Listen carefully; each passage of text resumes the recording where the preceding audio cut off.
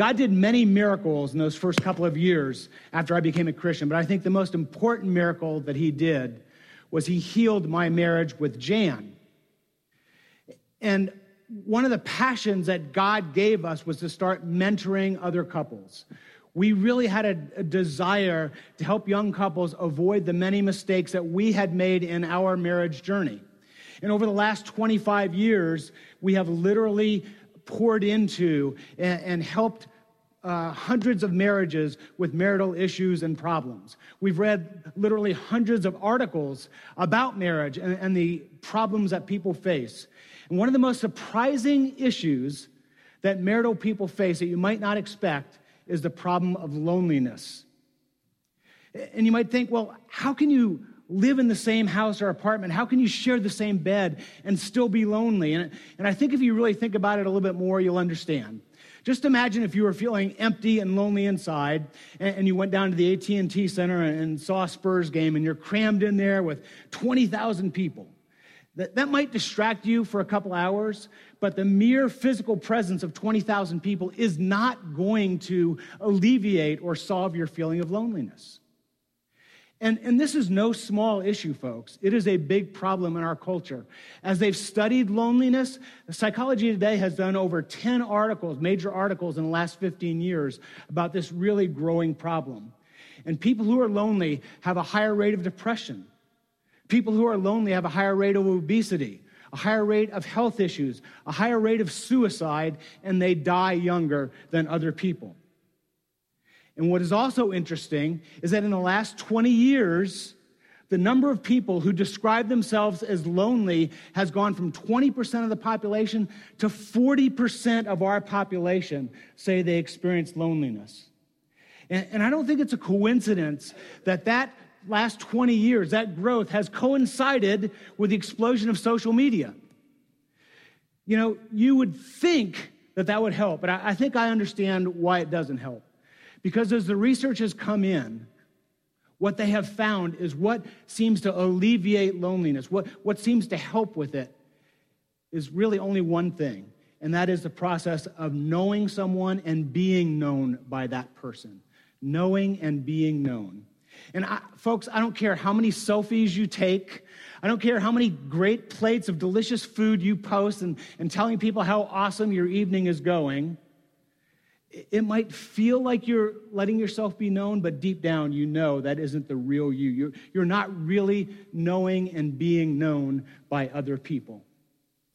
So the question becomes, how do we enter into that process? What do we do to know and be known so we don't have to experience this feeling of loneliness? And if you've been around Rock Hills and you've heard our teaching long enough, you know I'm not going to pull some magazine off the newsstand and cite some article in there to give you tips. I'm not going to cite some expert about loneliness. We believe there's one source of true truth, of all wisdom in the universe, and that is the Holy Bible. And so that's what we're going to look at today. Please join me in a word of prayer.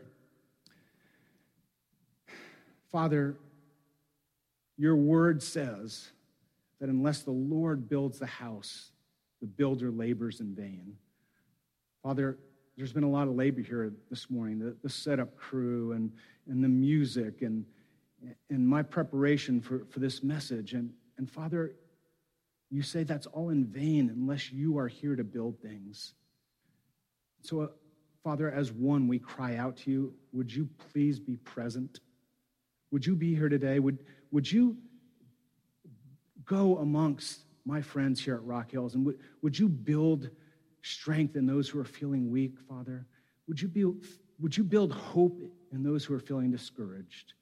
Would you build unity and intimacy in marriages that are struggling? And Father, would you build 100 other things that I can't even imagine? And I pray these things in Jesus' name. Amen. Now, we are beginning a new series today, Wholehearted. This is a series where we're going to be teaching through the Psalms. It's interesting to me that the Psalms in the Bible is just about smack dab in the middle of your Bible, in the heart of the Bible, if you will. And we're calling this series Wholehearted for a number of reasons. There was a pretty significant event that's recorded in Matthew 22 where Jesus is there teaching, and a religious person comes up to me and says, Lord, what is the greatest commandment in the Bible? And Jesus looks at him and he says, to love the Lord your God with all your heart, all your mind, all your soul, and all your strength. And the second is like it, to love your neighbor as yourself. So Jesus himself says that, and then he says, all the law and all the prophets are summed up in that one command. And so Jesus himself said that this whole Bible can be summed up, if you could do it, to love God with your whole heart and love others as yourself. Then you would fulfill everything that's written in that book. The problem with most of us is we have no idea how to do that. We're living in such a superficial culture of social media and texting. A deep conversation in our minds goes something like, hey, how's it going? Great. How are you doing? I'm doing fine. What's up? What have you been doing lately? Nothing much. Okay, see you. Thanks. I mean, folks, that is not exactly deep conversation. We've lost the ability to open our hearts to other people. And the question becomes, where are we going to learn that ability? And so the Psalms is God's way of showing us how to open our hearts. There's over 150 Psalms. David himself wrote about 75 of them. Now, David was described in 1 Samuel by the prophet Samuel. He had an encounter with God. And God said to Samuel, David is a man after my own heart. And I think what that is saying is that of all the human beings that have ever walked this earth, you want to know the person who most knew how to expose their heart, how to open their heart, how to know and be known, it's King David. And he wrote 75 of the Psalms. And in this book, it lays out heart messages. The word psalm actually comes from the Greek word psalmos, which means sacred hymn. And this is really a songbook of our faith.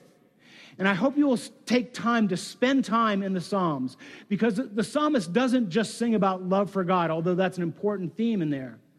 The psalmist lays his whole heart out, the loneliness, the frustration, the anger, the hurt that he feels in this life. And so if you want a guidebook to how to know and be known, the Psalms are the place to go, and that's why we'll be doing this series over the next few weeks. Now, today we're going to be studying Psalm 139, so I hope you'll open your Bibles to Psalm 139. And this is a Psalm of David, and what we're going to do, we're not going to look at the whole Psalm, we're going to look at the first 18 verses. And the first 18 verses are really broken up into 3 sections of 6 verses each. And those sections each describe an attribute or a characteristic of God. And so we're going to look at each of those sections, look at that attribute of God, and then I'm going to suggest a response to that attribute of God, that characteristic of God. You got that? So 3 characteristics of God and 3 responses I think we should have toward those characteristics. So let's get started. And I think we'll have the psalm up here, Psalm 139. O Lord, you have searched me, and you know me. You know when I sit and when I rise. You perceive my thoughts from afar. You discern my going out and my laying down. You are familiar with all my ways. Before a word is on my tongue, you know it completely, O Lord. You hem me in, behind me and before me. You have laid your hand upon me. Such knowledge is too wonderful for me, too lofty for me to attain. Where can I go from your spirit? Where can I flee from your presence? If I go up to the heavens, you are there. If I make my bed in the depths, you are there. If I rise on the wings of the dawn, if I settle on the far side of the sea, even there your hand will guide me. Your right hand will hold me fast. If I say, surely the darkness will hide me, and the light become night around me, even the darkness will not be dark to you. The night will shine like the day, for darkness is as light to you. For you created my inmost being. You knit me together in my mother's womb. I praise you because I am fearfully and wonderfully made. Your works are wonderful. I know that full well. My frame was not hidden from you when I was made in the secret place. When I was woven together in the depths of the earth, your eyes saw my unformed body. All the days ordained for me were written in your book before one of them came to be. How precious to me are your thoughts, O God. How vast is the sum of them. Were I to count them, they would outnumber the grains of sand. When I awake, I am still with you. Now, the first characteristic I see here in the first 6 verses of this psalm, verses 1 through 6, is what we call God's omniscience. That's just a fancy word for saying God knows everything, right? He knows everything there is to know in the whole universe. And David's laying this out. He says, "Oh Lord, you have searched me and you know me." So God knows David completely. You know when I sit and you know when I rise. So he knows the actions that David is taking. He can see all the things that David is doing in his life. You perceive my thoughts from afar. He even understands David's thoughts. And then he says, you discern my going out and my laying down. Before a word is on my tongue, you know it completely. He even knows before a decision has been made by David, before a word is even on his tongue, God knows what he's going to say. What this is really saying is God knows every decision you and I have ever made or will ever make until the end of our life. He knows them already. He knows us completely. And I tell you, as I read this, I'm a little freaked out by that because somewhere deep inside, I want to keep myself covered up. I don't want God to know me.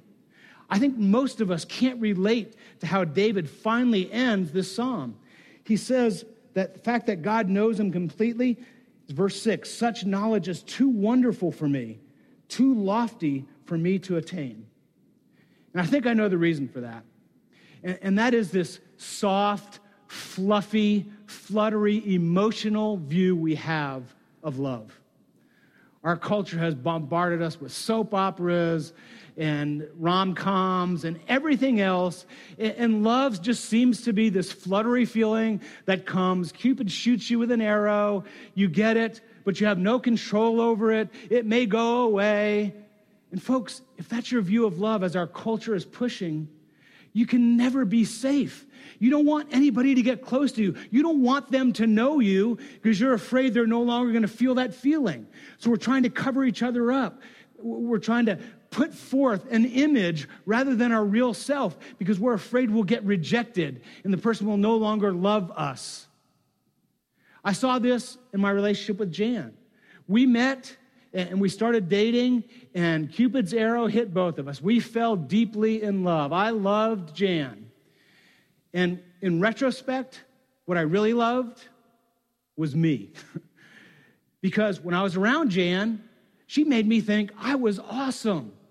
She said wonderful things to me. She made me feel good. She thought I was the greatest. She just told me how awesome I was. And when I was around her, I felt awesome. And that's what I really thought love was, feeling good about myself. And then we get married. And then the train wreck hits. Because all of a sudden, she began to see a little other version of me that I'd been kept hidden. She began to see, wait a minute, you're not as awesome as I thought. You have this anger issue. I'm not sure I like that. And by the way, what's all this harshness and yelling at me? And how about this stuff when we're around other people, you're flirting with all the other women? I didn't see that side of you before. And all of a sudden, Jan's communicating that I'm not so awesome anymore, and I don't feel so good about myself. I'm falling out of love here. And of course, it's her fault, because, I have a law firm, and there's 20 employees there. And I go to work every day, and those 20 employees, you know what they're telling me? I am really awesome. I'm the most awesome guy in the world. And so I begin to say, well, I think I've got this figured out. 20 people think I'm awesome. One person doesn't think I'm awesome. I think I see where the problem is. And so I moved out. And as I've said before, this is when God really grabbed a hold of me. I went on a spiritual journey, and I decided after several months to put my faith in Jesus. I made a commitment to follow him. But, I still thought that we would get a divorce because I didn't love her anymore. And over those months, I began to feel God's love for me, a love that I'd never felt before. And it was God essentially saying to me, Al, I'm not going anywhere. In Hebrews, God says, I will never leave you. I will never forsake you. God knew me. He knew all my faults. He knew about my rebellion. And God said, Al, I'm not going anywhere. And the Hebrew language has a word for this. It's ahava. It's a love of the will. And you see, it is a much different view of love than this fluttery thing where Cupid can shoot you with an arrow, because you can never be safe. I mean, who knows? Maybe I'll be walking down the aisle at the grocery store, aisle 6, and I see some woman, and Cupid shoots me with the arrow. Not my fault. I'm not in love with Jan anymore. I'm in love with the woman on aisle 6. What a ridiculous view of love that is. And as I began to experience God's ahava love, his love of the will, the love that said, I'm not going anywhere, I was changed. But then he did something I didn't expect. He said, Al, I want you to move back in, and that's the way I want you to love Jan. And I had to wrestle with that for a while, because I didn't love her anymore. I didn't want to be with her. But reluctantly, I moved back in. And I told her, I said, Jan, I'm not going anywhere. I'm here to stay. And we're going to work this out. Now, folks, I don't want you to romanticize that. I really don't. You're probably seeing rose petals fluttering down, hearing lullabies, little warm puppies. That isn't what I want you to see. What I want you to see is knives flying past my head. I want you to see Jan and I ripping our hair out in frustration. I want you to see anger and tears and pain. But something happened over the next few months. As it began to sink in that neither of us was going anywhere, that we had both decided to have this ahava, love of the will, for the first time in our lives, we began to open our hearts to each other. We began to know and be known. And so the first characteristic that we see here is God's omniscience. He knows everything about you. And here's how I want you to respond to his omniscience. I want you to return his ahava love with ahava love of your own. Say to God, God, I'm not going anywhere. I'm going to be here. But if you're married, I don't want you just to do this with God. I want you to do this with your spouse. Because an amazing thing happened and will happen in your life. As Jan and I did that, as we began to really love God with all our heart, be wholehearted in our love toward God, that helped me be more wholehearted in my love toward Jan. And as I began to be more wholehearted in my love toward Jan, that helped me be more wholehearted in my love toward God. It was almost like cross-training, right? As I practiced with Jan, I could do it better with God. As I practiced with God, I could do it better with Jan. And so it worked together. And that is the beauty and the wonder of this kind of love of the will. Love God with all your heart and love your spouse with all your heart. And you will see an amazing dynamic happen as you begin to know and be known. Now let's look at the second section of Scripture, verses 7 through 12. Where can I go from your spirit? Where can I flee from your presence? If I go to the heavens, you are there. If I make my bed in the depths, you are there. If I rise on the wings of the dawn, if I settle on the far side of the sea, even there your hand will guide me. Your right hand will hold me fast. If I say, surely the darkness will hide me and the light become night around me, even the darkness will not be dark to you. The night will shine like the day, for darkness is as light to you. And so David is going on and on here about there's no way, no place he can go to get away from God. This is the second characteristic of God, and it's his omnipresence. God is everywhere. You see, God does not have a body. He does not have mass. He's not located anywhere. So in a sense, you could say God is nowhere. But the greater sense, the truer thing to say about God is that he is everywhere. He's omnipresent. You can't get away from him. And if you are not a follower of Jesus, if you're not connected with God, that can seem awful to you. And so our culture, I think, has three basic responses that they use to deal with this attribute of God. The first is to become an atheist and to deny he even exists. And that's the cult. That's where I was. That was the the way I approach God. He doesn't exist, just deny he exists. And the thing about atheists is they go to all kinds of pains to deny God. But not only that, they hate to even be reminded that there is a God, and they try to wipe God out of the public sector, don't they? One of my favorite examples of this, my sister lives in Eugene, Oregon. And in 1920, a couple years after World War I, where many, many brave Americans helped keep Europe free from the Germans, this is World War I now, they erected a 50-foot metal cross on Spencer's Butte, one of the highest hills on one side of town.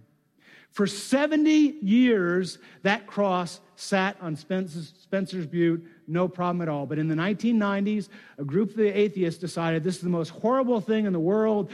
This was so offensive that no one could possibly exist with that cross sitting up there. And so they began litigation to get that cross torn down. To this day, they're still litigating in various courts. They spent 25 years of energy trying to have this cross removed. That's the kind of energy that they're expending to deny that God is omnipresent, that he's everywhere. They don't want to even be reminded with a cross on a mountain. So that's one response we have. The second response a lot of people in our culture have is to turn God into a sky fairy who just sprinkles magic dust, who wants nothing more than to bless us. And then we all die. We're all going to be in this fairyland of heaven, all of us. The problem with that isn't what our scripture teaches. The Bible teaches that there will be a day when we all stand for judgment. And some of us will spend eternity with God, and some of us will choose to be separated from him. But you know what? It's not just the Christian faith that says that. Every major religion on this planet has the same view, folks. You can look at Islam. They believe that only the faithful will go to be to Allah, that the infidels will be banished from the presence of Allah. Judaism is just like us. The good people who follow the law will be with God, the others will not. And Hinduism and Buddhism are the same way. They both believe in reincarnation, and as you progress, if you progress finally to enlightenment, you get connected with God, but you can also go the other direction and be separated from God. So there's no major religion in the world that teaches that we're all going to be with God, but that has become a new paradigm, a new view of God, and I believe it's because of the omnipresence of God that people are starting to believe this. So that's the next characteristic, his omnipresence. Now, how do I want you all to react? How do I want you to respond? You see, we tend to be kind of one-dimensional in our view of things as human beings. So some people think, okay, God's the sky fairy sprinkling fairy dust, and we're all going to go to fantasy land when we die.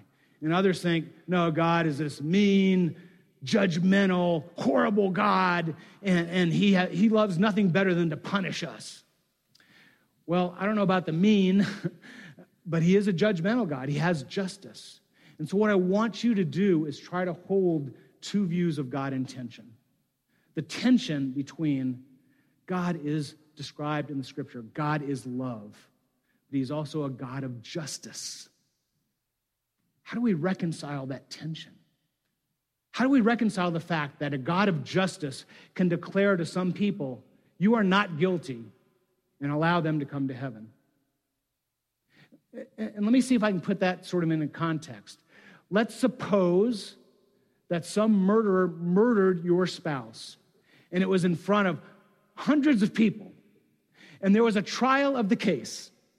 And those 100 witnesses came and testified, and the DNA and the ballistics and every single piece of evidence proved beyond a shadow of a doubt that this person had murdered your spouse. And at the end of the trial, the judge banged his gavel and said, not guilty. You would be outraged.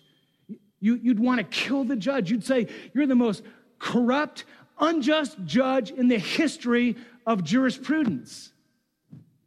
But folks, isn't that what God does? Every eyewitness, everyone that can line up, God has seen everything you've ever done. He can say without doubt that you deserve the sentence of guilty. And yet Paul, in the great letter to the Romans, says that God is just and he's a justifier of people. Justifier is just a fancy biblical term for saying that he finds us not guilty. And you can almost hear the joy in Paul's voice as he says, God has found a way to be just and the justifier, to find us not guilty. And how do you hold that in tension? Folks, that's called the gospel. You see, God in his omnipotence, and we're going to get to his omnipotence next, his all-powerfulness, devised a way. He could not compromise his justice. He did not want to compromise his love. How could he deal with us? How could he love us despite his justice? And so what God did is that he himself came to earth in the person of Jesus. He lived the perfect life that we couldn't live. And then he went to the cross to pay the debt for sin.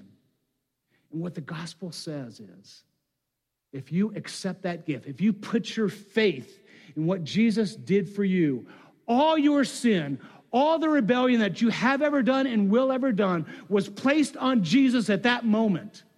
And Jesus paid your penalty. And God poured out his wrath and his judgment and his punishment upon Jesus, satisfying his justice. And so God could then declare us, since all our sin went onto Jesus and he took our punishment, he could then declare us not guilty. But there was one other step. Jesus' perfect life was in God's omnipotence and his all-powerfulness assigned to us. Now, that doesn't mean that we're all going to be walking around heaven like Jesus saying that he was without sin cast the first stone, okay? Somehow when God assigns us his perfect life, we keep our personality. So we get Jesus' perfection, but we will retain who we are. And folks, that is the gospel. God is just and the justifier, someone who can declare you not guilty if you put your faith in what Jesus did. And folks, if you've never done that, why not do that today? Why not say, yes, Father, I give you my whole heart, and I will follow you as best I can. And I accept the gift that Jesus did, just Jesus dying accomplished on our behalf. All right, the third and final characteristic, and I've already mentioned it, is omnipotence. And this is in verse, 13 through 18. And this is what the scripture says. For you created my inmost being. You knit me together in my mother's womb. I praise you because I'm fearfully and wonderfully made. Your works are wonderful. I know that full well. My frame was not hidden from you. When I was made in the secret place, when I was woven together in the depths of the earth, your eyes saw my unformed body. All the days ordained for me were written in your book before one of them came to be. How precious to me are your thoughts, O God. How vast is the sum of them. Were I to count them, they would outnumber the grains of sand. When I am awake, I am still with you. What is so amazing about this is where it says that David can discern the thoughts of God. You have to think for a moment. What an amazing power that was, that our Creator designed us to be able to receive the very thoughts of the God of the universe. That takes omnipotent power. He is all-powerful and can do things like that. Let me see if I can put that into a little bit of context, okay? Many of us have this little device. It's pretty miraculous, right? It's called a cell phone. Now, whether you realize it or not, right now, thousands and thousands of electromagnetic waves are going through this room. TV waves and radio waves and phone waves. But you know, my device was designed to only respond to one electromagnetic wave, and that's if someone dials my number. So if they dial my number, the call goes to a cell phone tower, it bounces off the cell phone. Robert Manning. Hello, Robert. Look, I told you, quit bothering me. Quit begging me to be your friend. It's truly pathetic, man. I'm not going to be your friend, all right? And by the way, the sound this morning has been pretty mediocre, bro. You need to do something about... Wait. You guys are the greatest. You're the best that ever lived, okay? Don't ever talk trash to the sound guy, okay? But you get my drift here. It's pretty amazing that this phone has been designed to only receive one specific wave. It's pretty amazing that thousands and thousands and thousands of waves can go through this room and we don't pick up on any of them. What do we pick up on? We pick up on, if you will, the electromagnetic waves of God. You see, and that's the way he designed us. And there are many different kinds of waves. So many of us have a desire and a longing for beauty. And maybe that's the beauty of a song or the beauty of a poem or a symphony. And we engage in that and we try to find beauty, and maybe it's a beautiful mountain scene. But you know what? Those things, although they're wonderful, they never quite satisfy. Because they're sort of vibrating in our being. But we know deep down that we're designed for more than that. And so it's just a small echo, a small direction finder pointing us toward God and saying, yes, beauty of the mountain and beauty of a poem is good, but it's just a hint, a pointer toward God where ultimate beauty resides. And if you're like me, the ultimate hedonist, I love pleasure. And so the pleasure of good food and good drink and marital intimacy, all those pleasures were designed by God. He designed us to receive electromagnetic waves, if you will, of pleasure. But you know what? The earthly pleasures never quite satisfy, do they? That's because we were designed for the ultimate wave of pleasure that comes only from God. And you can say the same thing about wisdom and understanding. I love to understand and learn. And I love that feeling, but it never quite satisfies. But God is infinite wisdom and knowledge. And what you can do right now is understand that God is all-powerful, omnipotent. He has designed you to receive these waves. And here's how I want you to respond. I want you to respond by ordering your life in a way that allows you to pick up those waves from God more fully and more often. And how do you do that? Well, one of the greatest ways is by reading this book. This book has God's very thoughts. It describes God. You'll see his character. If you spend time in the Bible, you'll get some of those waves of God's goodness and beauty and wonder. And that will be satisfying. But you can also come worship. There's something about worshiping God in a group. God instructs us to do that because we see aspects of him that we see nowhere else. You can spend time in quiet and prayer. Sometimes when we quiet ourselves down, and this is one of the things that Jan is so good at, and helping guide people as a spiritual director to quiet themselves and hear the waves of God come into their life. There's so many ways we can do that. And I want to really recommend that you just spend 15 minutes a day in the Word, in prayer. There will be nothing where you can put effort in that will be a greater return than spending time with God, because you were designed in your inmost being to respond to his waves. You know, we just don't see many examples of ahava, of knowing and being known in this world. I did see one. It was years ago as a young lawyer. I was trying one of the first Honda three-wheeler cases in the state of Texas. You see, the Honda three-wheeler was one of the most dangerous products ever put on the market. There was tens of thousands of people getting seriously injured and maimed on, you probably remember the all-terrain vehicle with three wheels. Well, there were several design flaws that as I got into it were just totally avoidable. They had these big, bouncy, bulbous tires that bounced like basketball, so people would just suddenly hit a bump and flip over. They should have made those tires smaller and thinner and harder. They didn't have any shock absorbers. So you hit something, you'd get into this trampoline effect, and the bounce would actually get higher and higher. They didn't have a differential. There were several design flaws in those vehicles that made them the most dangerous vehicle, according to the Consumer Product Safety Commission, ever designed by man. And so I'm representing a client who had been hit a bump, and the bike had flipped over and landed on him and left him a quadriplegic, paralyzed from the neck down. And my engineers are explaining all these issues with the Honda three-wheeler.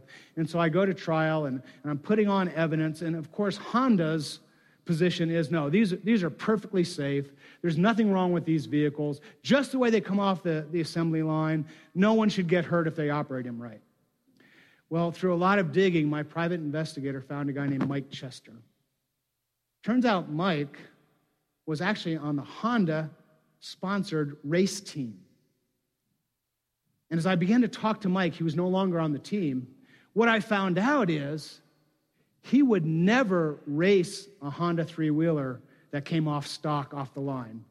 You know what he would do? He would change the tires, make them smaller and harder. He would install himself shock absorbers. He would put a differential in the wheel. All these changes our engineers were saying were needed, he did himself in order to race. But what made Mike's testimony so poignant when he came to testify in trial is that he had gone to Montana for a race up there. Honda was supposed to transport his customized three-wheeler to compete in the race, and the trailer didn't get there. And so he borrowed a friend's stock Honda three-wheeler. During the course of the race, he flipped and was paralyzed from the neck down. And I got to know Mike over the course of several weeks and his wife, Christy. And he came to testify. And you could not hear a pin drop as he testified about how he modified these bikes exactly the way my experts were saying they needed to be. His testimony is very powerful. And that night, we were about to start the damage phase of the trial the next day. And that's where we try to describe to the jury so that they can award damages to my client how difficult it is for my client to be paralyzed from the neck down. And I get the bright idea, I want to put Christy on the stand. So I'm sitting with her quietly. It's getting kind of late at night, and Mike has gone off to bed or something. I'm saying, hey, Christy, would you please testify for me tomorrow? And she starts to tear up. I said, I really need your testimony. People need to understand how horrible it is to be paralyzed from the neck down. People need to hear your story. They need to understand. They need to hear from you how this has ruined your life, essentially, and how this has destroyed so many hopes and dreams.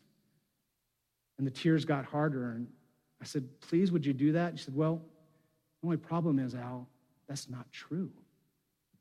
So what do you mean? She said, you didn't know Mike before the accident. Mike was not a Christian.